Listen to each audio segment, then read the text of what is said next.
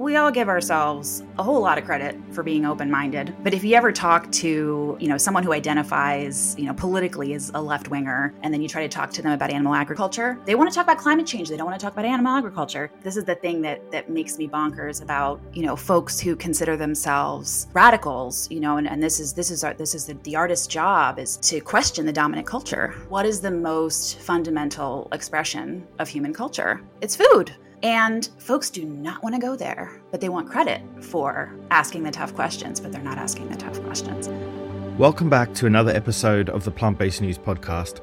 I'm joined today by renowned American author, teacher, and vegan educator Camille DeAngelis, best known for her acclaimed novel Bones and All.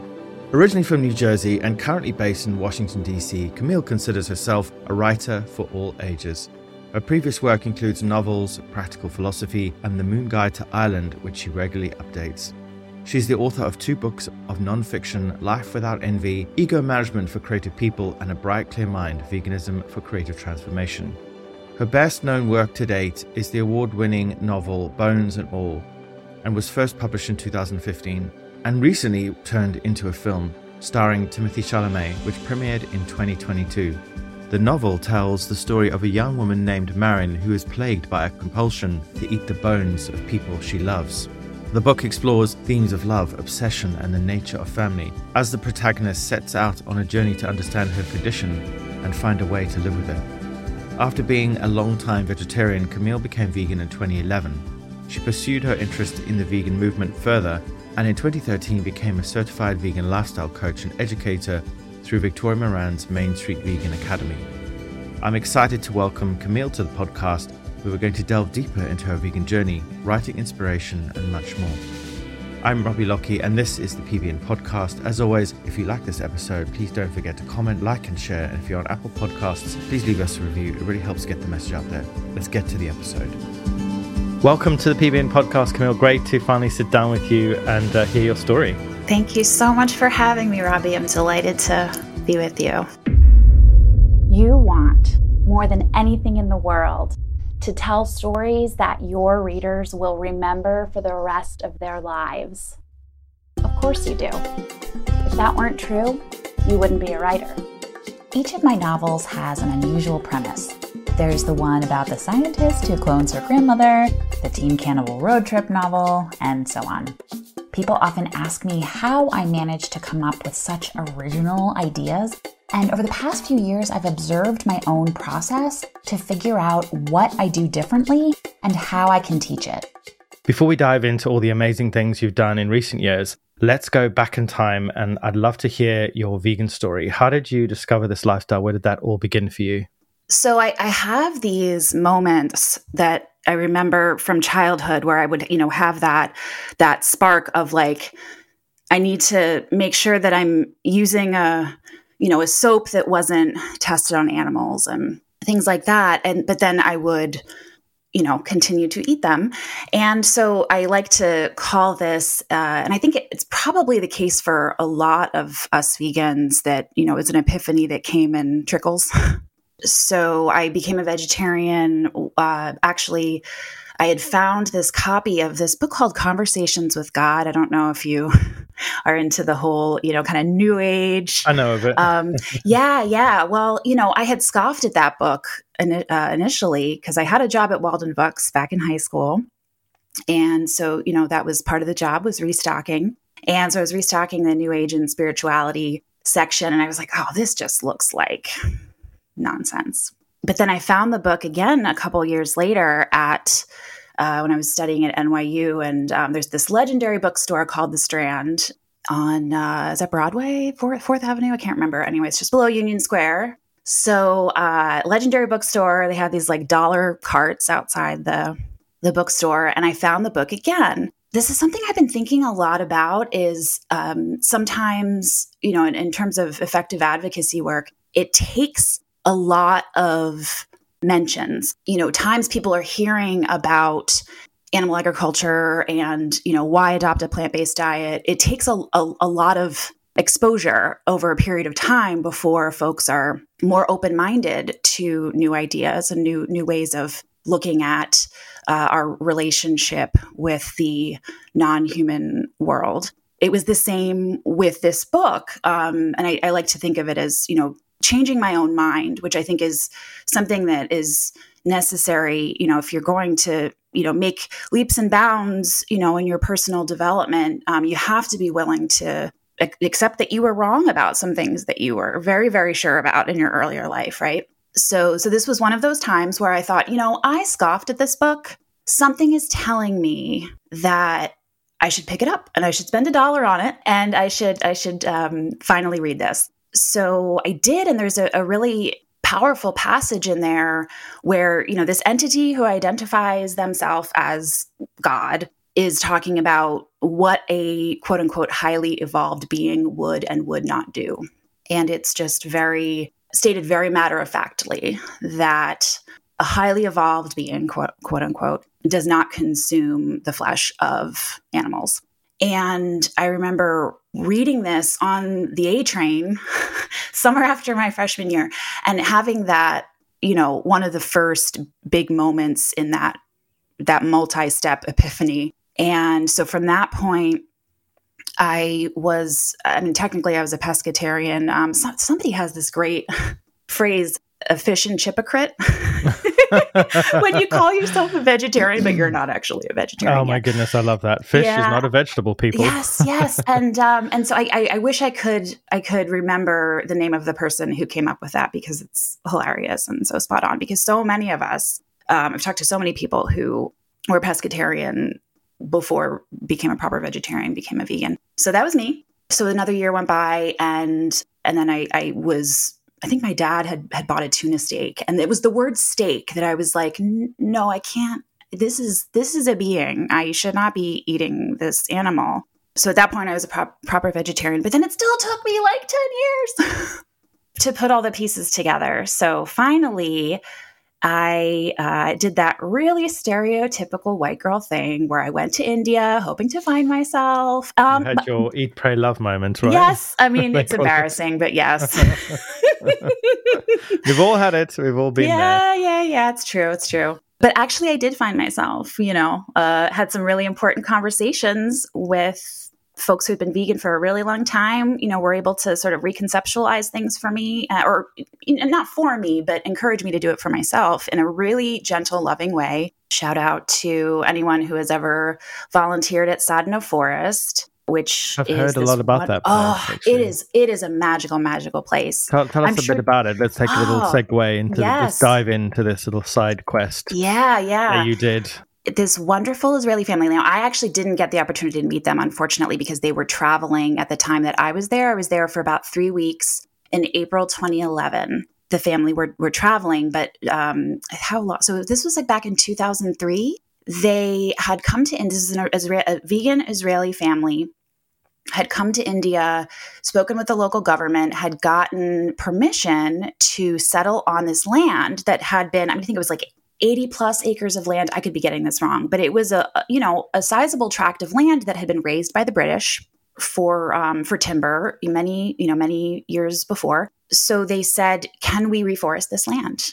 And the local government gave them permission. And so they've been there ever since. And they've since expanded to, I believe, Kenya and Haiti as well. There are reforestation projects that are also called Sadhana Forest in both Haiti and Kenya as well. It was just one of the most wonderful experiences of community that I've ever had, probably the most. What were you doing there? Did you mention volunteering? So what kind of Yes. So you go, and in order to, cover your food expenses, you chip in like $1 a day for something like that for the time that you're there. So it's really negligible. Sometimes when you're volunteering abroad, there's a really hefty fee involved.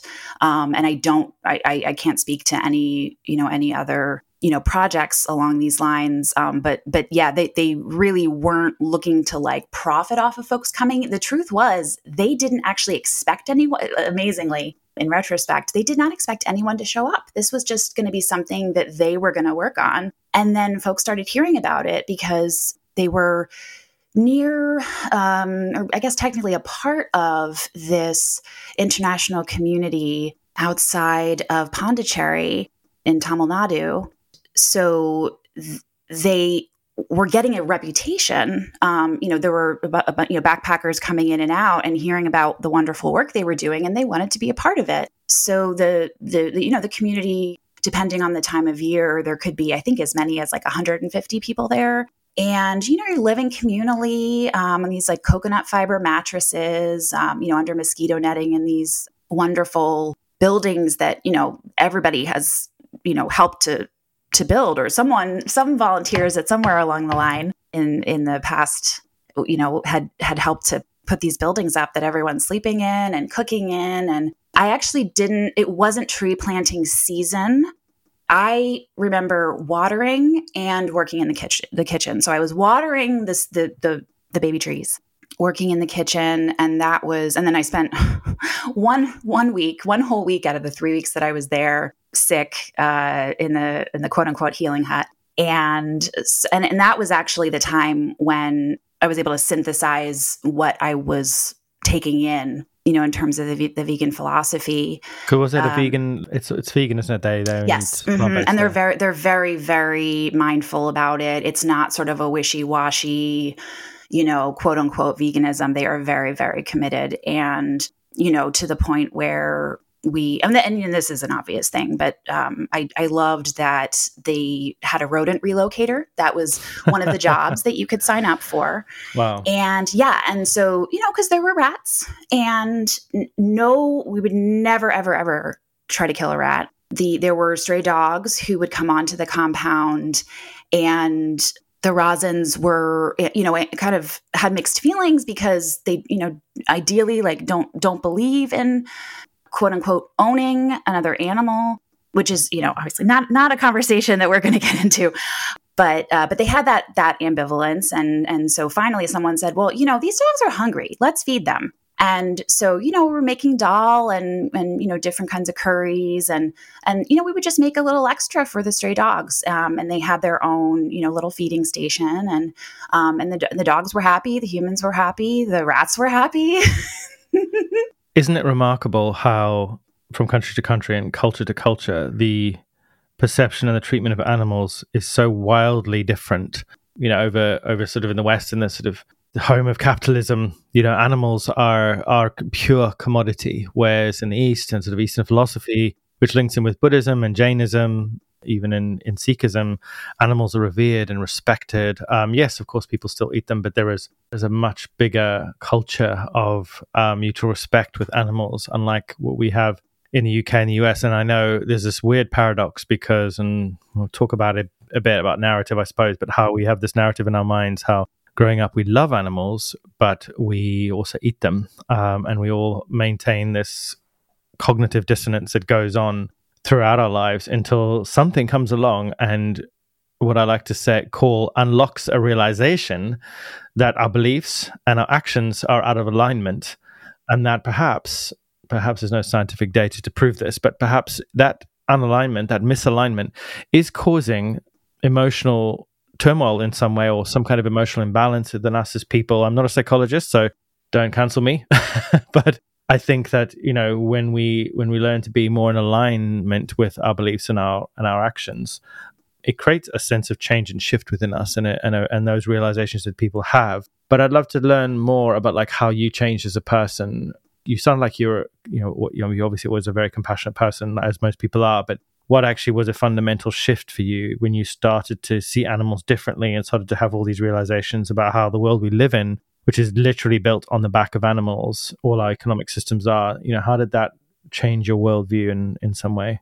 Yeah, I love to talk. I've written a book about this, how my feelings and my orientation, as I say, towards the way that you see the non-human world, yourself in relation to the non-human world and humanity as a whole, it dovetailed with my creative practice. So I became much more humble.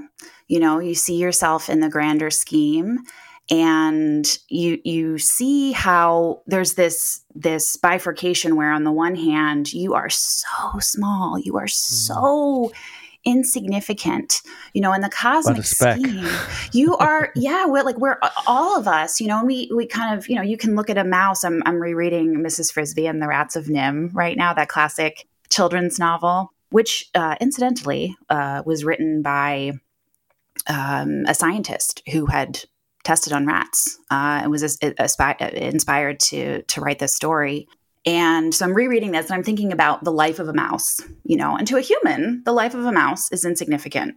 The mouse has no inner world, has no thoughts, has no desires, according to the average human being. Well, you don't know that. You have no way of knowing that, but you just take it for granted because, everyone who came before you, not everyone, but, in your family, probably. I saw this meme recently that I know I don't want to get too off topic here, but just a little side note about tradition. What is tradition? And this, I laughed and laughed because I just thought that this is so true. There was a meme, I think I found it on YouTube, something about tradition being this set of rules that dead people have passed on to you. And it's true. It's true. And dead humans, that is, opening up to that sense of humility, the sense of possibility, the sense that my way of seeing the world is not the way. There are other ways. There are many, many, many, many, many other ways. Getting that sense, possibly for the first time in your life, of your smallness, your insignificance in the cosmic scheme, which is actually paradoxically an exhilarating feeling. Because if you're a perfectionist, and this is where the creativity comes in, if you're taking yourself too seriously, it's like, oh, I have to figure out how I'm going to write this novel. It's not important. And that's tremendously liberating because you've become a more humble human being and a more open-minded in a very practical sense. Because, we all give ourselves a whole lot of credit for being open-minded. But if you ever talk to, someone who identifies, politically as a left-winger, and then you try to talk to them about animal agriculture, they want to talk about climate change. They don't want to talk about animal agriculture. This is the thing that makes me bonkers about, folks who consider themselves radicals, and this is the artist's job, is to question the dominant culture, right? And what is the most fundamental expression of human culture? It's food. And folks do not want to go there, but they want credit for asking the tough questions, but they're not asking the tough questions. Anyway, end rant. I mean, it's an interesting exploration, isn't it? And I'm fascinated by it. I'm so fascinated by the shift in human consciousness, not just when we become vegan, we change our whole attitude towards food and the food system, but anything, spirituality. There's a young friend of mine I've known many years, and he, as far as I've known, he's always been an atheist. He was actually born vegan. I'm sure he won't mind me talking about his story. I won't mention his name for his privacy, but he recently converted to Islam, which, nothing against Islam. Abrahamic religions are, in my opinion, very, very rigid in their kind of like ideologies of the world. To go from being someone who felt very liberal and very sort of like expansive to someone who would then dive into an Abrahamic religion felt like a complete reversal of being. Now, of course, I totally respect him. I'm really looking forward to sitting down with him and having an interfaith dialogue. We talk about Buddhism. I talk about Buddhism. He'll talk about Islam. I would love to learn more about his philosophies and his reasonings. But it's such a curious thing how the human mind and the brain is able to take on new ideas and integrate them into our lives, hopefully for the most part for the better. This is obviously a slight tangent, but, there are times where it isn't for the better. There are ways in which human beings integrate ideas that are based on misinformation and disinformation.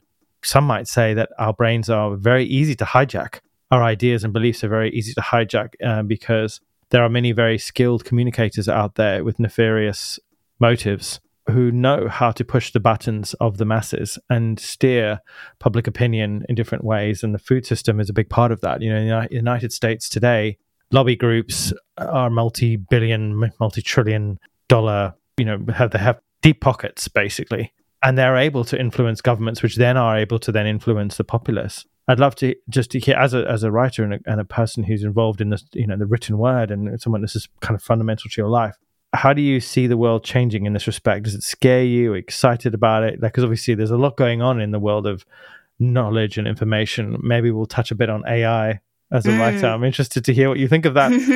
Misinformation, disinformation is a big problem in our society. I'm deeply concerned about it. But how do you feel, Camille, about the world and the state of the world we are today with how misinformation on many subjects spread so rapidly?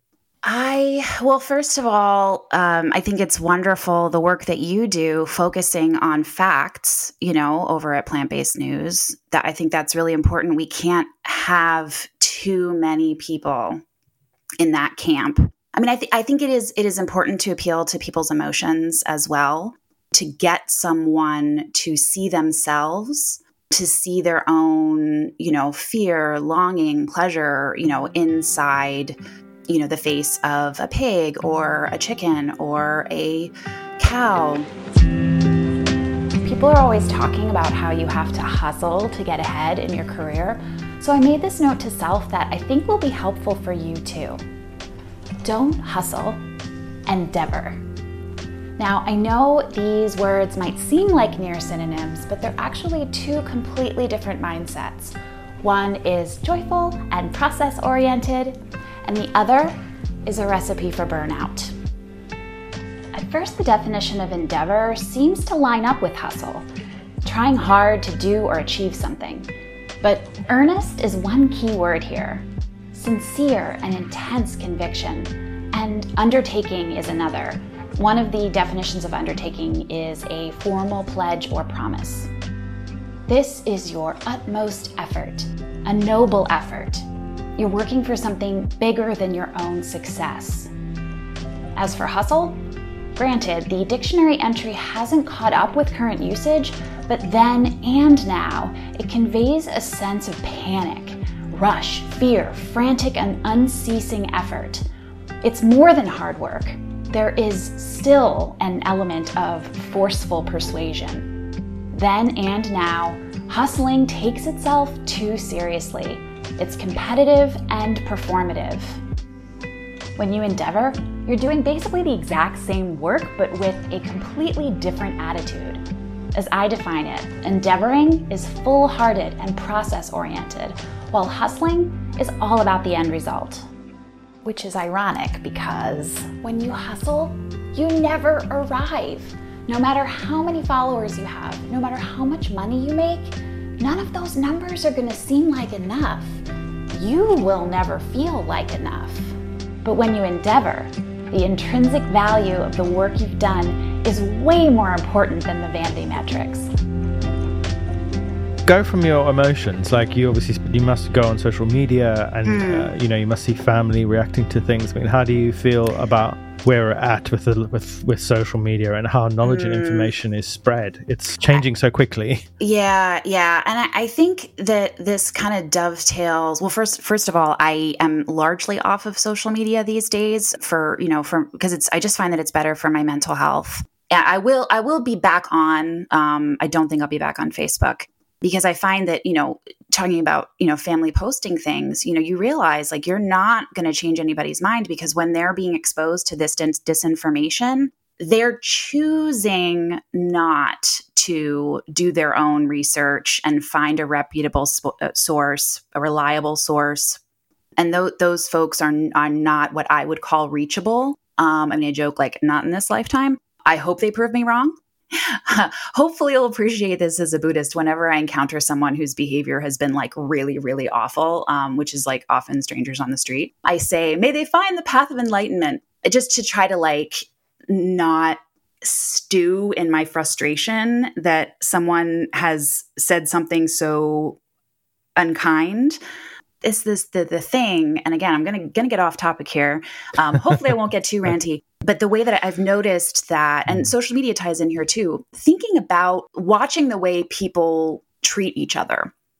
I do feel like it's gotten worse in the sense that because your attention is so fixated on the device in your hand, you're paying less attention to what's going on around you. And in the past, it feels, and I'm going to be this, it's a very curmudgeonly thing to say, so I apologize in advance. in the past, if you were on your phone and you bumped into somebody, or, if you're doing something and you bumped into somebody, you would say, oh, excuse me. And then you move on with your day. And it seems like nowadays, like a lot of folks will be like, well, you were in my way. So there is that frustration that I feel with like, well, how are we going to get these folks to care about the plight of animals if they don't even see other humans in their vicinity as people with their own agendas? Like, we're all just trying to get somewhere, There's a lot of anger out there. There's no doubt about it. I mean, time. Humans have always been troubled species, but since time immemorial. But I do think with all the challenges we face over the last few decades with pandemics and wars and economic collapse, it is creating a lot of anger. But we could obviously talk for hours about the demise of humanity, but let's dive into fantasy. Let's dive into the world of writing, because obviously, that's what you do. And I'd love to learn how you became a writer, because it's such a magical thing to be able to dream up worlds and ideas and stories.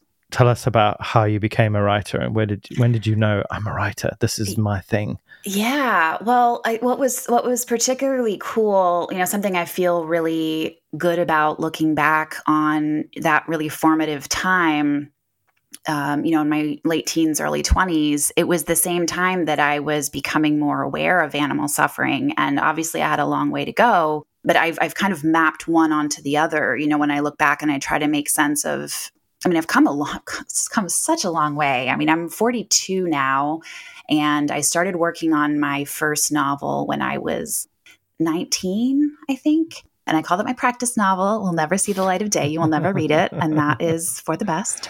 But that's something that I think this is changing. Folks are talking more about the behind the scenes stuff, all of the frustration and uncertainty and self-doubt that you don't see when you pick up, my hardcover book in the bookstore, and you see what looks like, polished, shiny, carefully copy edited success. And it's much more complicated than that.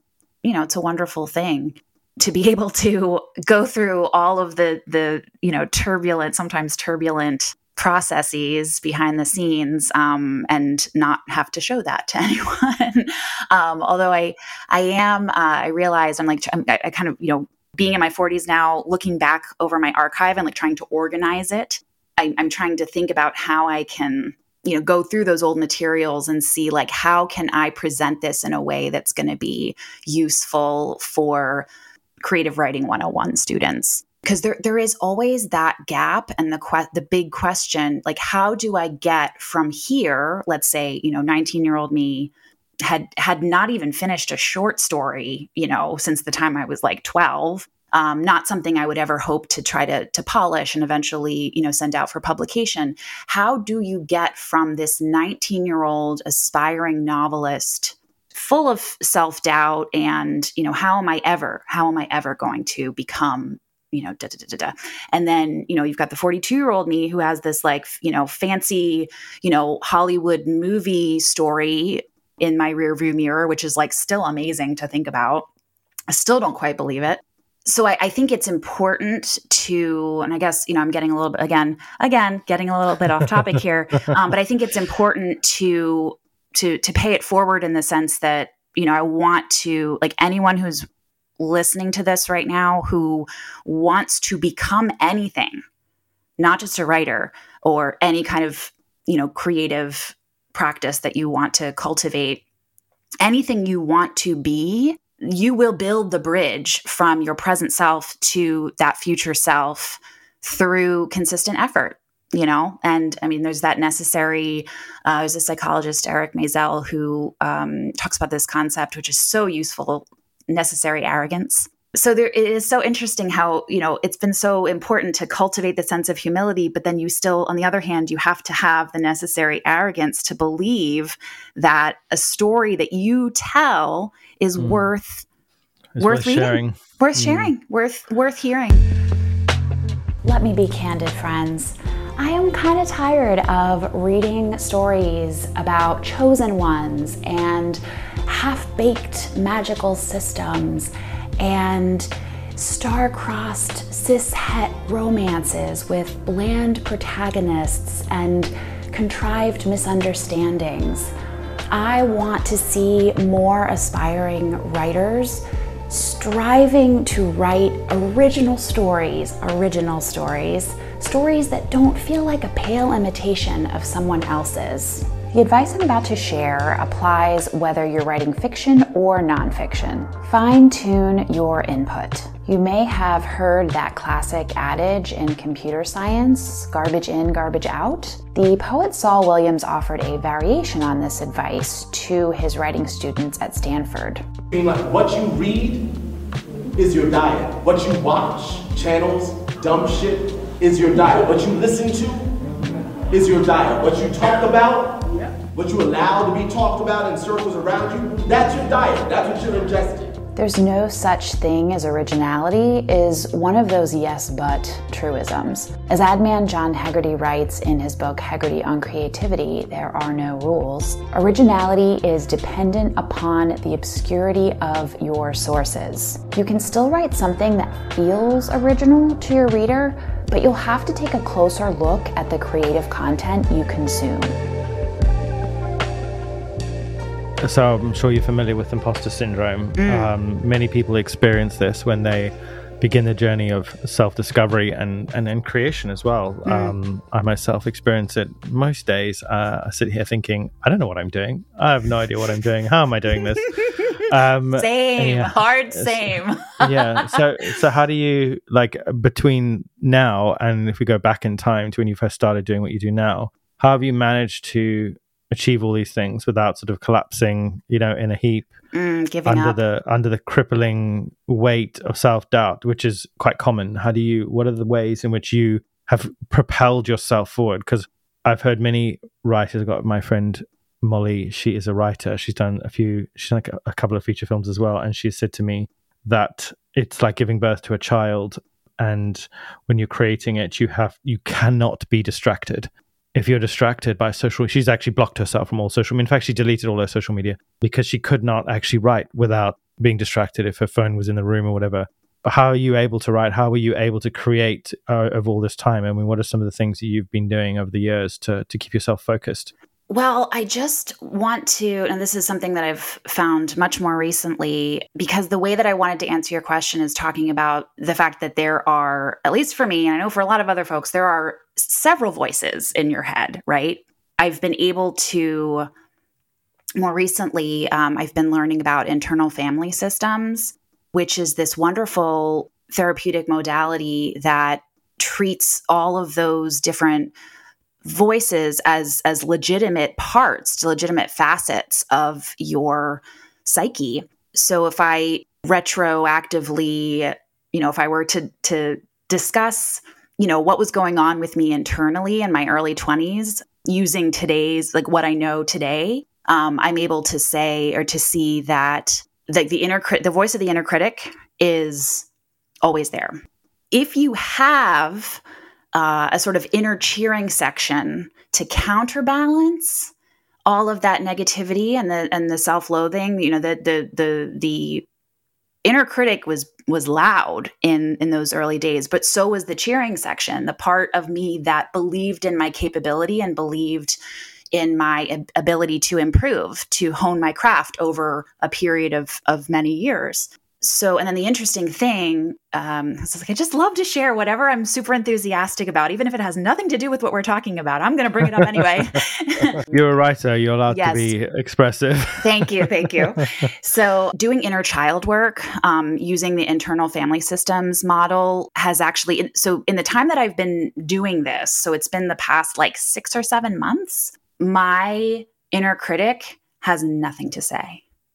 So even though it's not smooth sailing for me right now, I am tussling with my time travel novel. I've been working on it for many years. There are times where I think to myself, gosh, like my inner critic could be really loud right now telling me that I don't have another novel in me, but she's not. She's quiet. And I think it's because, talking about like counterbalancing with love and acceptance, self-acceptance, unconditional self-acceptance, doing that counterbalancing, I have a really simple journaling exercise that I do every morning that I think has allowed me to quiet that voice in my head, the negative voice, which is just to, in my mind's eye, have a little outing with my inner 5 or 6-year-old. And it could be anything. It could be a hike. It could be an art project. It could be my reading to her in the hammock, and it's just a paragraph. It's super, super simple. And I give her some physical affection and verbal, validation and affection. And that is just, and I realized I was only like a couple weeks into it. And I was like, this is great. There is so much more space in my head. It's interesting. I like the idea of having self-dialogue because I think we actually spend a lot of time telling ourselves we can't do something, don't we? Yes. We spend a huge amount of time putting ourselves down and kind of talking about how we can't get things done. And I think ultimately, we do ourselves a disservice by doing this every day. Why not flip the script, literally, and do it the other way and say nice things and have positive conversations with ourselves? I've heard many people say, and I think it stunts the creative process for people, of course, because the imposter syndrome, for those that don't know, it's I guess it's a product of a person's self-doubt and becomes so powerful that no matter how expert you are, no matter how many years experience you have doing something, when you stand on that stage or you give that lecture, there's a voice in your head shouting very loud, you don't belong here, you're a fraud, you feel like an imposter in your own life. And interestingly, conversely, on the other side is what we call, I don't know if there's a singular name for it, but it's often referred to it as the Dunning-Kruger effect, which is the less you know, the more you think you know. And often it comes in relationship where it comes in conjunction with arrogance and stupidity and people who believe they are the best at what they do. But it also comes with that sort of bold arrogance, which quite a few political figures who shall remain unnamed on this podcast have clearly illustrated. Moving away sort of from human psychology, I'd love to kind of understand a bit more about some of the work that you're most proud of. Can we dive into that and tell us a story of how that happened? I'm sure you know what I'm talking about. I think we just mentioned it as a clue. Hopefully some of the audience have seen the film and read the books. But yeah, I'd love to hear about it. Let us know what the story is and how it all began. Yeah. So actually, the funny thing is, I think this is a good thing that the story of mine that actually had the whole adaptation, wonderful merry-go-round is not the work that I am most proud of. It's funny. I dipped back into it because I was So for anyone who isn't familiar with my work, the novel I'm speaking of is called Bones and All. But you can't spend the night. Not all night. So where'd you move here from anyway? Eastern Shore. Try that.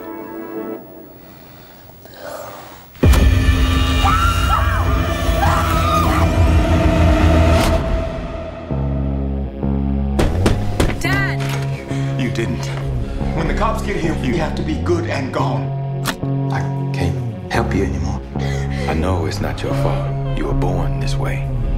You ate them. I believed you had to. I don't know why.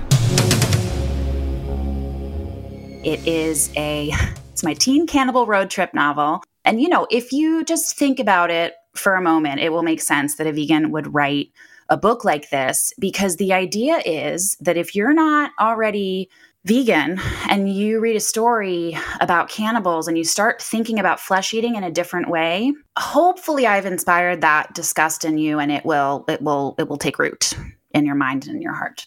So that was the idea in writing this story. I think I got the idea while I was at Sadhana Forest.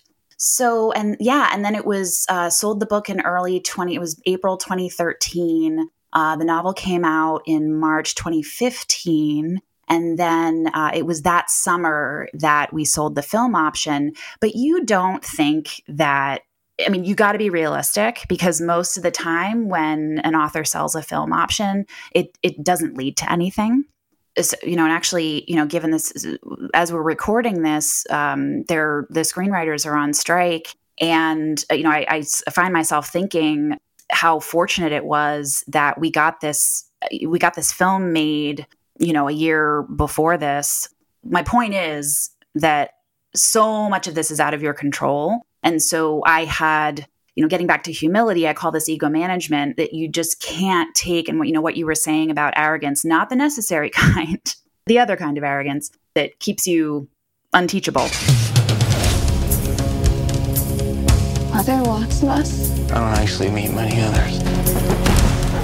Why did you offer to bring me along? You seem nice. I am nice. I came looking for you. I smelled you. You can smell me half a mile away. Can you do that? Not that far. I got rules. Never, ever eat an eater. I thought you might be hungry. For hens? No. Who lives here? Is there someone dead up there? I'm not gonna be like that. We don't have many options. Either you eat, you off yourself, or you lock yourself up in there. We're dangerous. One of us? Chicks teach me how to smell other eaters. But we can hurt one another just as bad. Go.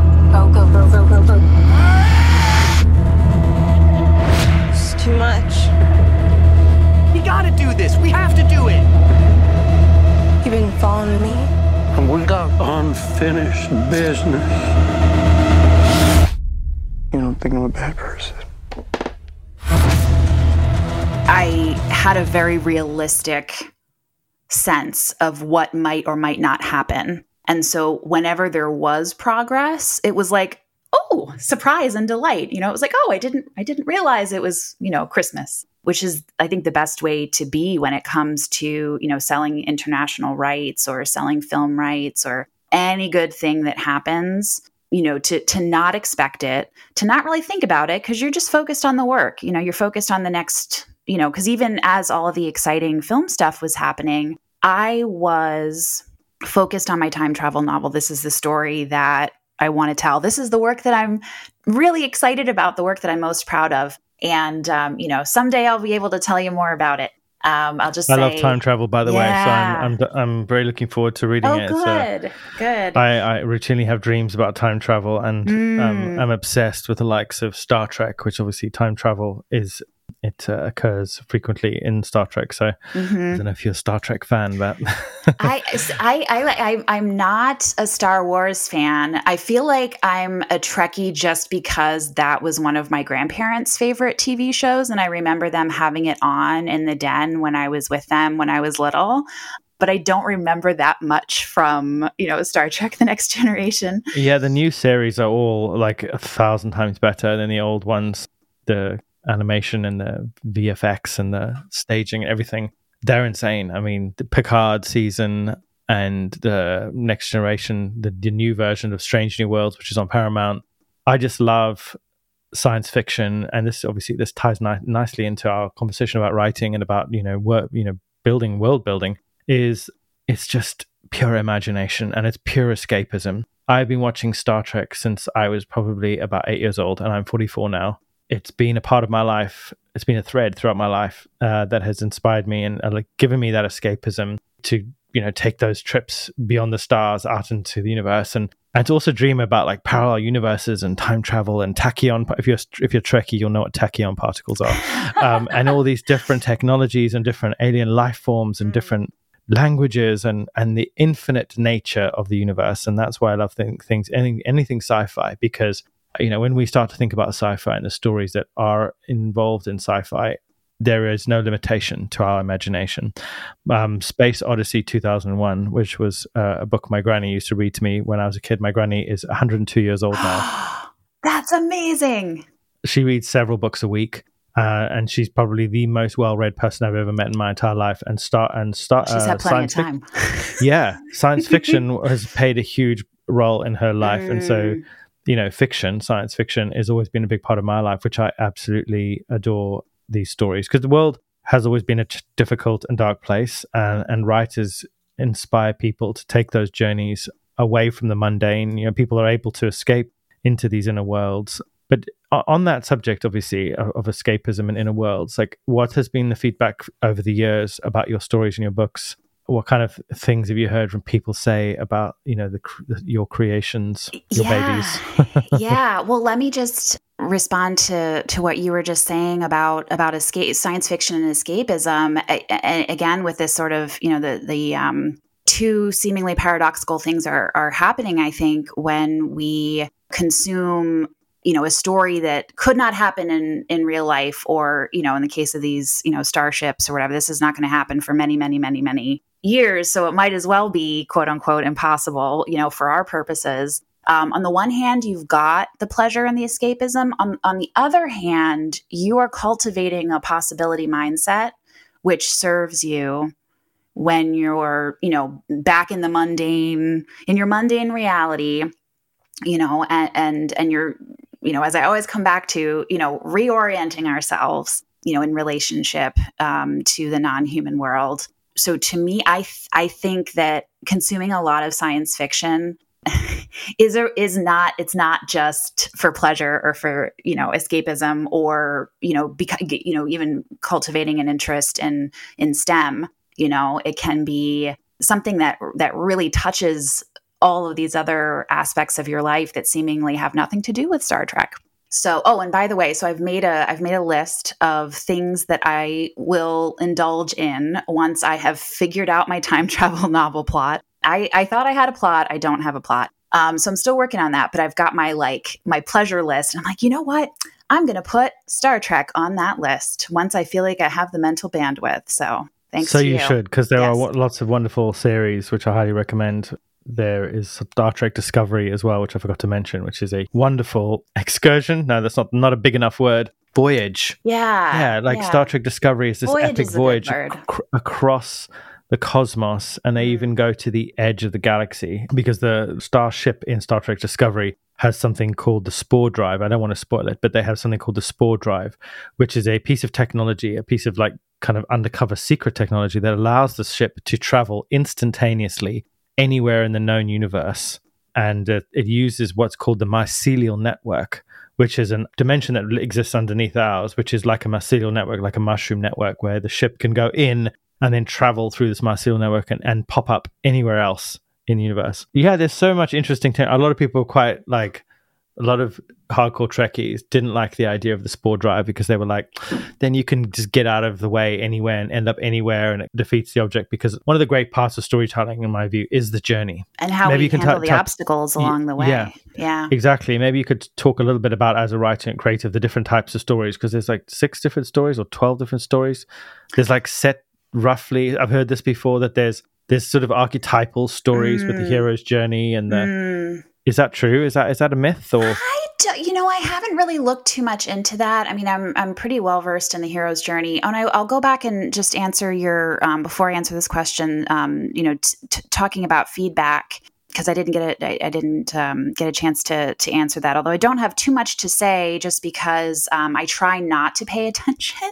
And so what I'm getting is emails from readers, which is, that's a wonderful thing, that someone finishes your book and takes the time to, send even, just a short paragraph to say how much they enjoyed it. I have only received a couple of emails from folks saying that my work made them vegan. But those obviously are my favorites. I know sometimes my stuff is weird, and it's not for everybody. But I think it's really, I spend a lot of time on Goodreads, but I'm obviously not reading my own, reviews of my own work. But I like to read really well-reasoned, very rational responses, that folks have to what they're reading. And so, so that's useful to me when I'm trying to decide if I want to, check out a book from the library or purchase a copy of it at my local independent bookstore. But it's the feedback is useful as long as it's rational and, and emotionally neutral, because sometimes people will say, this book was a train wreck. And it's like, well, it's possible that the problem isn't with the book. It might be, and I'm not insulting the person who you get said good this. Feedback to your books. I do. I do. Yeah. But it's just that sometimes a book is not for you, and that's okay. Sure. Yeah. Because I mean, your Bones and All book, that was translated into many languages. And obviously, and we were just saying, turned into a feature-length film. Yeah. I mean, obviously, you said it's not your most proud piece of work yet, because you still got much more in the tank. But yes, that's a pretty big deal that your book was made into a film, was on a big screen. Like, how did that feel? You must have been proud of yourself for that. I mean, I don't want this to come off as false modesty. I really hope that it doesn't come off that way. No, so I wrote the book in like 2012, right? And then it was 2021 when it was like, the movie is actually happening. So they filmed in the Midwest US in May, June, July of 2021. So, I had 9 years, like 7 years since the time I was, promoting the book. So I had moved on, like it was ancient history for me, creatively speaking, and I guess the reason why it's not in my favorites of the, the novels I've published, partly it's the subject matter. This was a book that I felt like I needed to exorcise. So, and it's meant to be a disturbing read, and that's not generally my wheelhouse. I like to consume horror stories. I like spooky stories, but not horror stories. When it comes to what I prefer to write cozy fantasy novels. So that was definitely not a cozy fantasy novel. And I also felt like, it's not the most ambitious plot that I've attempted. There's so many changes I would have made. I wish I could do this like retroactive, like mind meld with the screenwriter, Dave Kajanik, because he just added so many wonderful elements, and I actually, we had a wonderful conversation. I really lucked out with this creative team. And I feel like it's, it's their accomplishment. I sort of laid the foundation and then they built the house. So, so I don't want to take too much credit. It's still your story, but I know what you mean. I mean, I totally understand what you're saying. Things evolve a lot as a creative, and almost a decade of time between the release of the story and then seeing it on the screen. A lot of time goes on, but you obviously are working on lots of things now. You've written some other books. I mean, what are there some books that you want to talk about that you feel are you're most proud? I'd love to hear. Like, what do you what would you hold up? Yeah, and it's unfortunate that Bones and All is the only book that's really widely available. Like that's the only book that was published in the UK and in all these other languages. But if it's available, if you're able to get your hands on a copy of The Boy from Tomorrow, that's my middle grade novel that I still feel proud of. It's my most recently published novel. It came out in 2018, which is like such a long time ago now. I've been focused on nonfiction for a while. So I have 2 books on creativity. That is available on Amazon in the UK. Yes. Mm-hmm. Yeah. So at least there's that. So The Boy from Tomorrow is my cozy fantasy. It's got, it's spooky, but it's my cozy fantasy read for the younger readers, ages like 8 to 12. But really children of all ages, 9 to 99, or, your grandmother, 100, let's say 109. I think I'm sure she would love it. I might send her a copy. She loves these type of stories. So yeah, me too. So like getting back to rereading the Rats of Mrs. Frisbee and the Rats of Nim, like that's just the animal protagonists in children's literature are. It's such a bummer that they've gone out of fashion. That middle grade publishers don't want to publish books with animal protagonists. By and large, this has been the feedback that I'm getting from a couple of different writers. Why do you think that is? I don't know. I don't have an answer for that. I mean, I know the Redwall books, those books are what, like 30 years old now. Those were sort of the last books that I would say, were bestsellers. And it's just like animals making war. It's just like, that's not what I want to read. But I don't know. Maybe I can bring it back. We'll see. I don't have an idea for a book with animal protagonists, but I would like to write a picture book about a monkey who learns how to knit.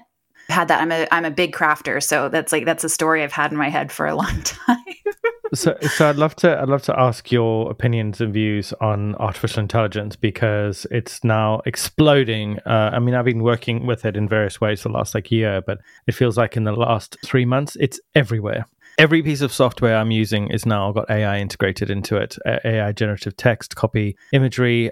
As a creative and a writer, you're probably like the first writer I'm going to ask this question, but do you feel threatened by it in any way? And are you aware of its current potential? Yeah, it's funny because I was just on a webinar. I just attended a webinar with Jim Spellos last night. And he had spoken, as you and I both did, at Main Street Vegan Academy Masterclass this past month. So Jim did a similar presentation to that group. And then we also had the conversation among the writers who were doing a panel in the chat about how nervous we are. Not that we are nervous, we have different perspectives depending on what we're writing. So Karen Asp was talking about freelance journalism and how, some news outlets looking to cut corners aren't even going to be, that group of writers their work is already so undervalued.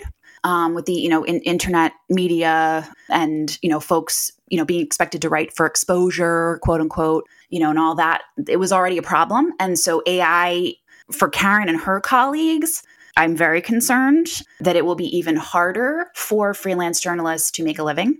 For me, I reserve the right to change my mind about this, of course, but right now especially since Jim was saying last night that you can teach ChatGPT to imitate your own writing style.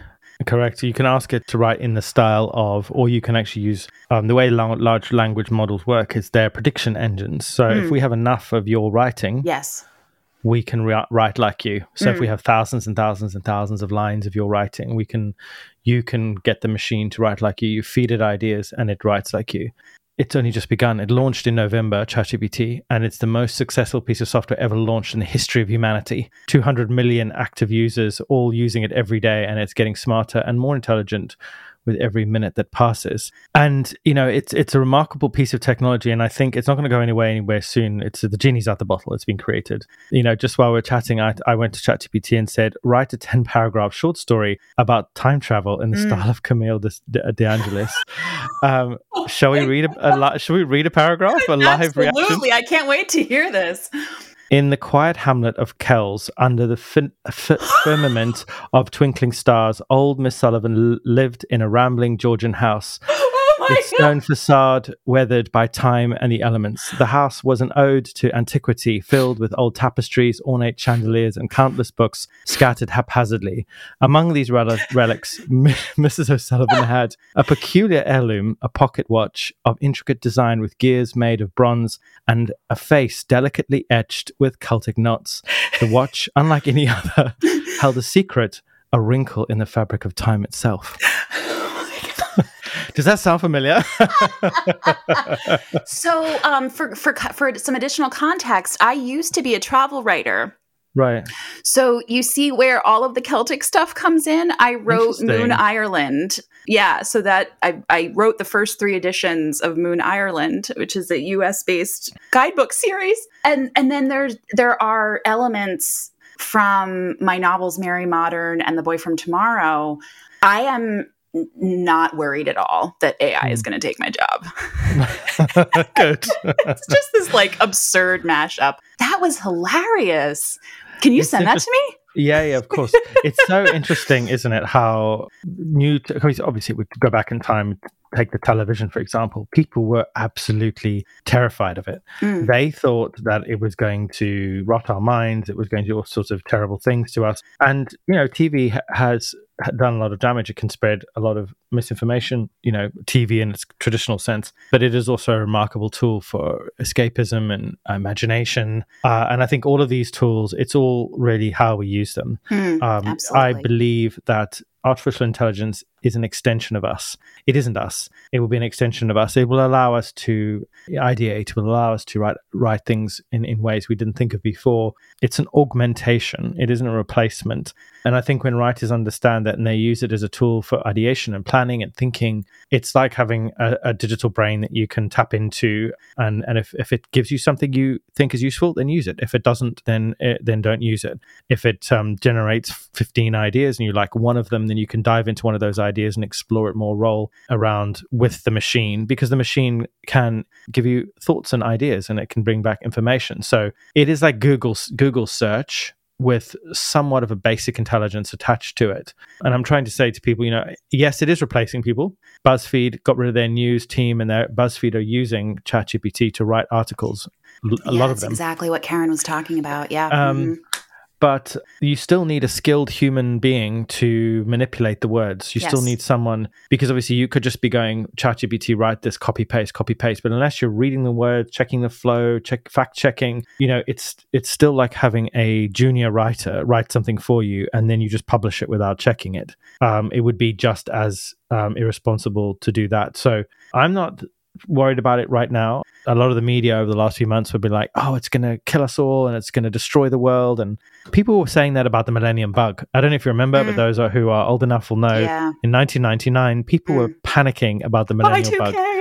Everything is going to collapse. Aeroplanes are going to fall from the sky. 2000 ticked over on the calendar and absolutely nothing happened.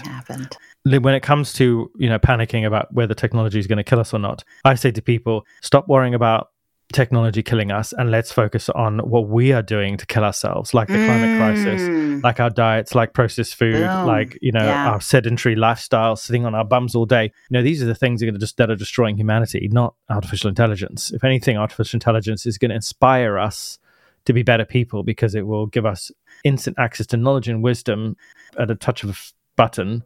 Whereas Google, you have to hunt and sift through a lot of information. A lot of the time it can be false. Obviously, we're almost out of time, but I do want to sort of dive a bit more into the creative process as well. And we've talked about ChatGPT, and it could be an answer to this. But what do you do when you get stuck in a creative rut? Because obviously, as a creative, writer's block is something that affects a lot of people. So how do you get past something like that? Would you use something like ChatGPT? How do you unblock that process?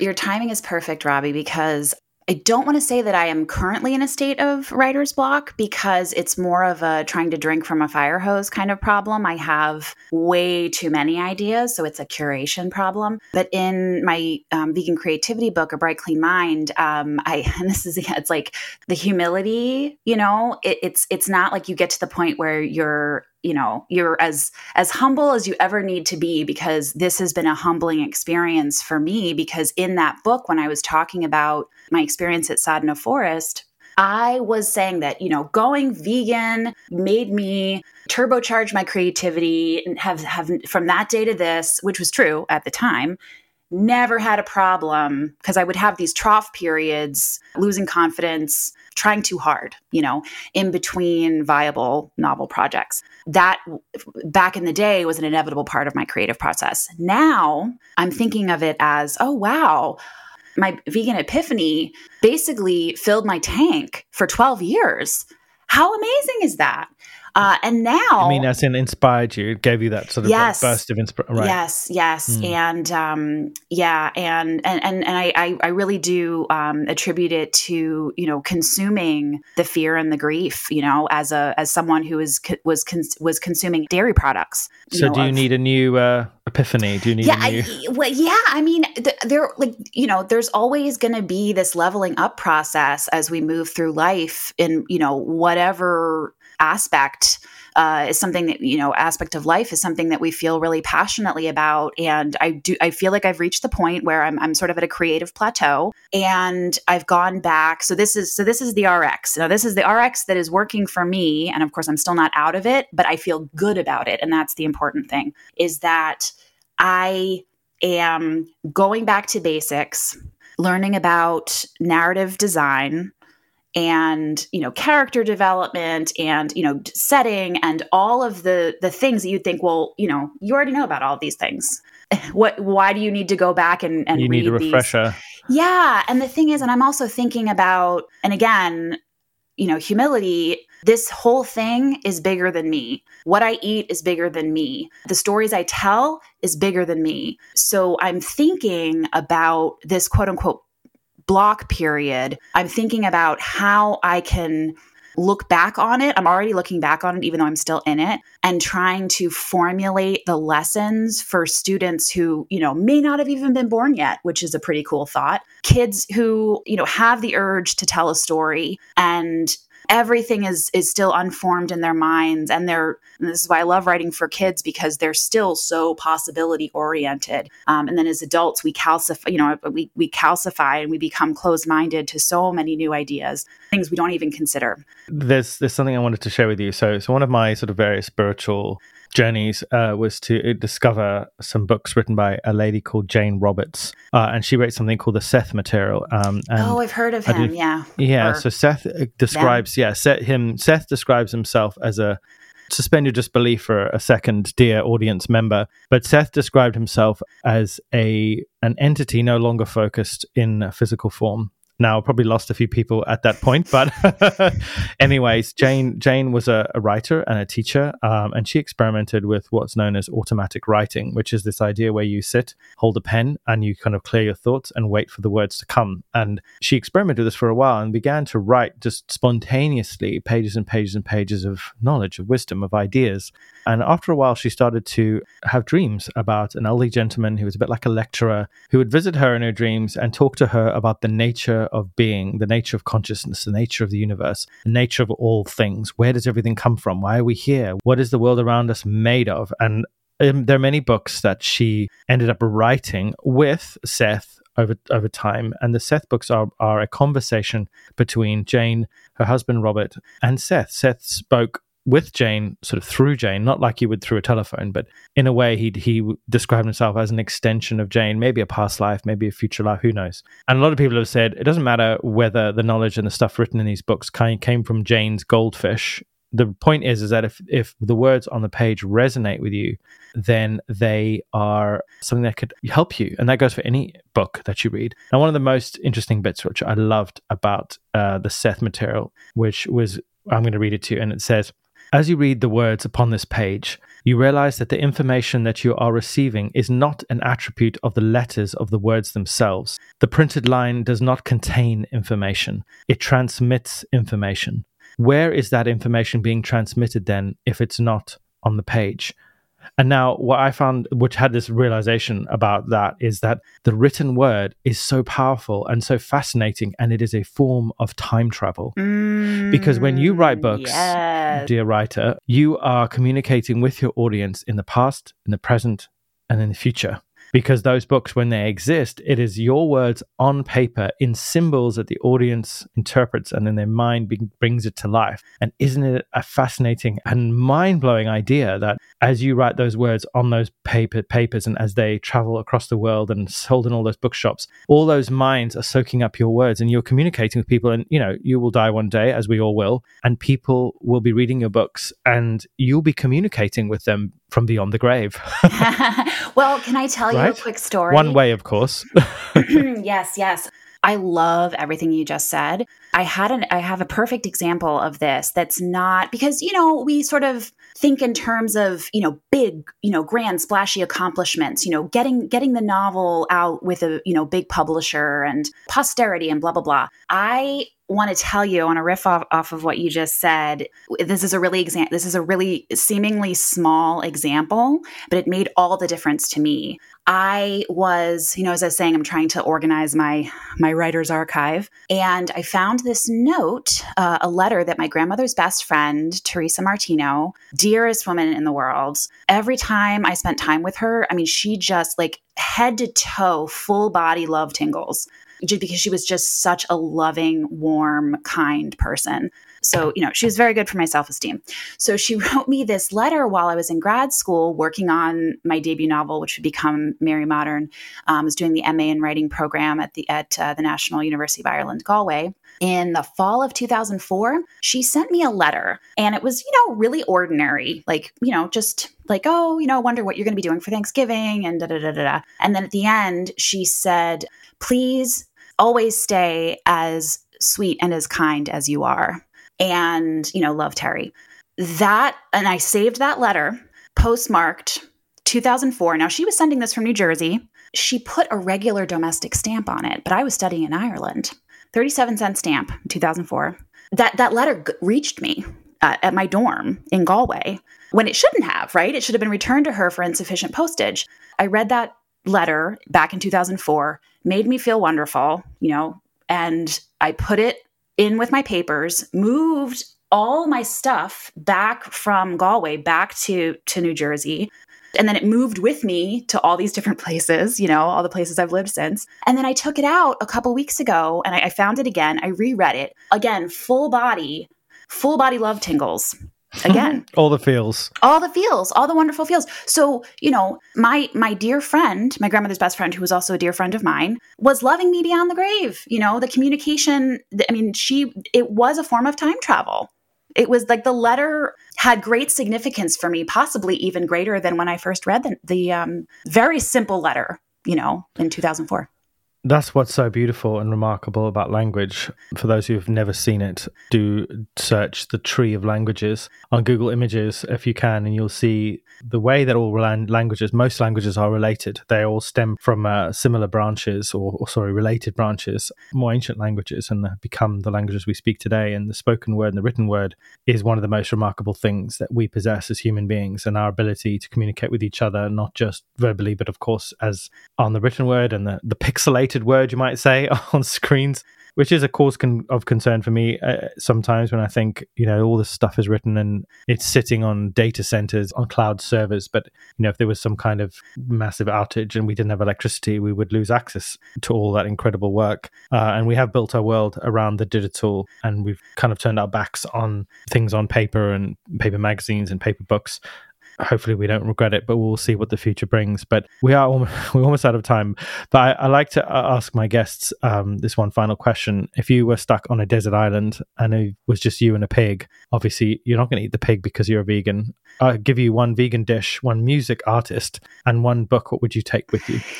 I knew you were going to ask this question, and I completely forgot to because it's so hard to choose, right? So hard to choose. I haven't actually made this yet, but there's this, Vegan Cuts, their YouTube channel, Soph's Plant Kitchen. So I'm going to be making this in the next couple days. Chickpea quesadillas. So the chickpea mash with different, you call it coriander, right? We call it coriander, cilantro. yes. Yeah. And some sun-dried tomatoes. And then you put a cheesy sauce cheesy with a Z.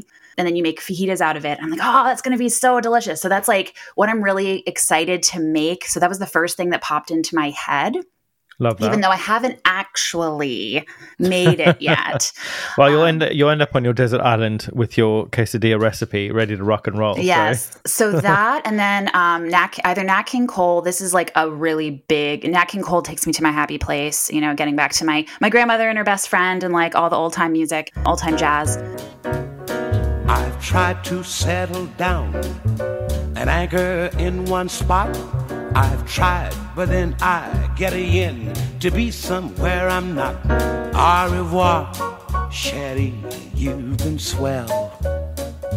Though I love Paris, it's farewell.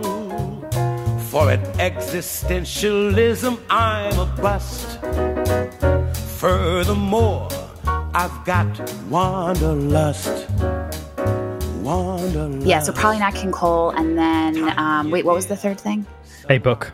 A book. Oh, no way. I could not pick. You know what? Maybe I should just say Mrs. Frisbee and the Rats of Nim, because that's the book that I'm obsessed with again. But I should probably pick one of those massive treasuries. My grandfather gave me this 2-volume set, but I actually don't know that I would really like most of that. Probably if there was an anthology of vegan fiction, I should check is it Ashland Creek Press? I should check if they have something like that, a big tome hardcover. Yeah, because it would have to last me for a while. It would until you get rescued. Camille, thank you so much for joining us on the PBN podcast. It's been fascinating hearing a bit of your story, your process, diving a bit into time travel and Star Trek and lots of other things. It's been delightful. It's been great to have you on the show. Thank you so much, Robbie. Thanks for joining us, everyone. I've been your host, Robbie Lockie, and this is the PBN podcast. We'll be back next week with more food, fashion, animals, technology, science fiction, and everything else in between.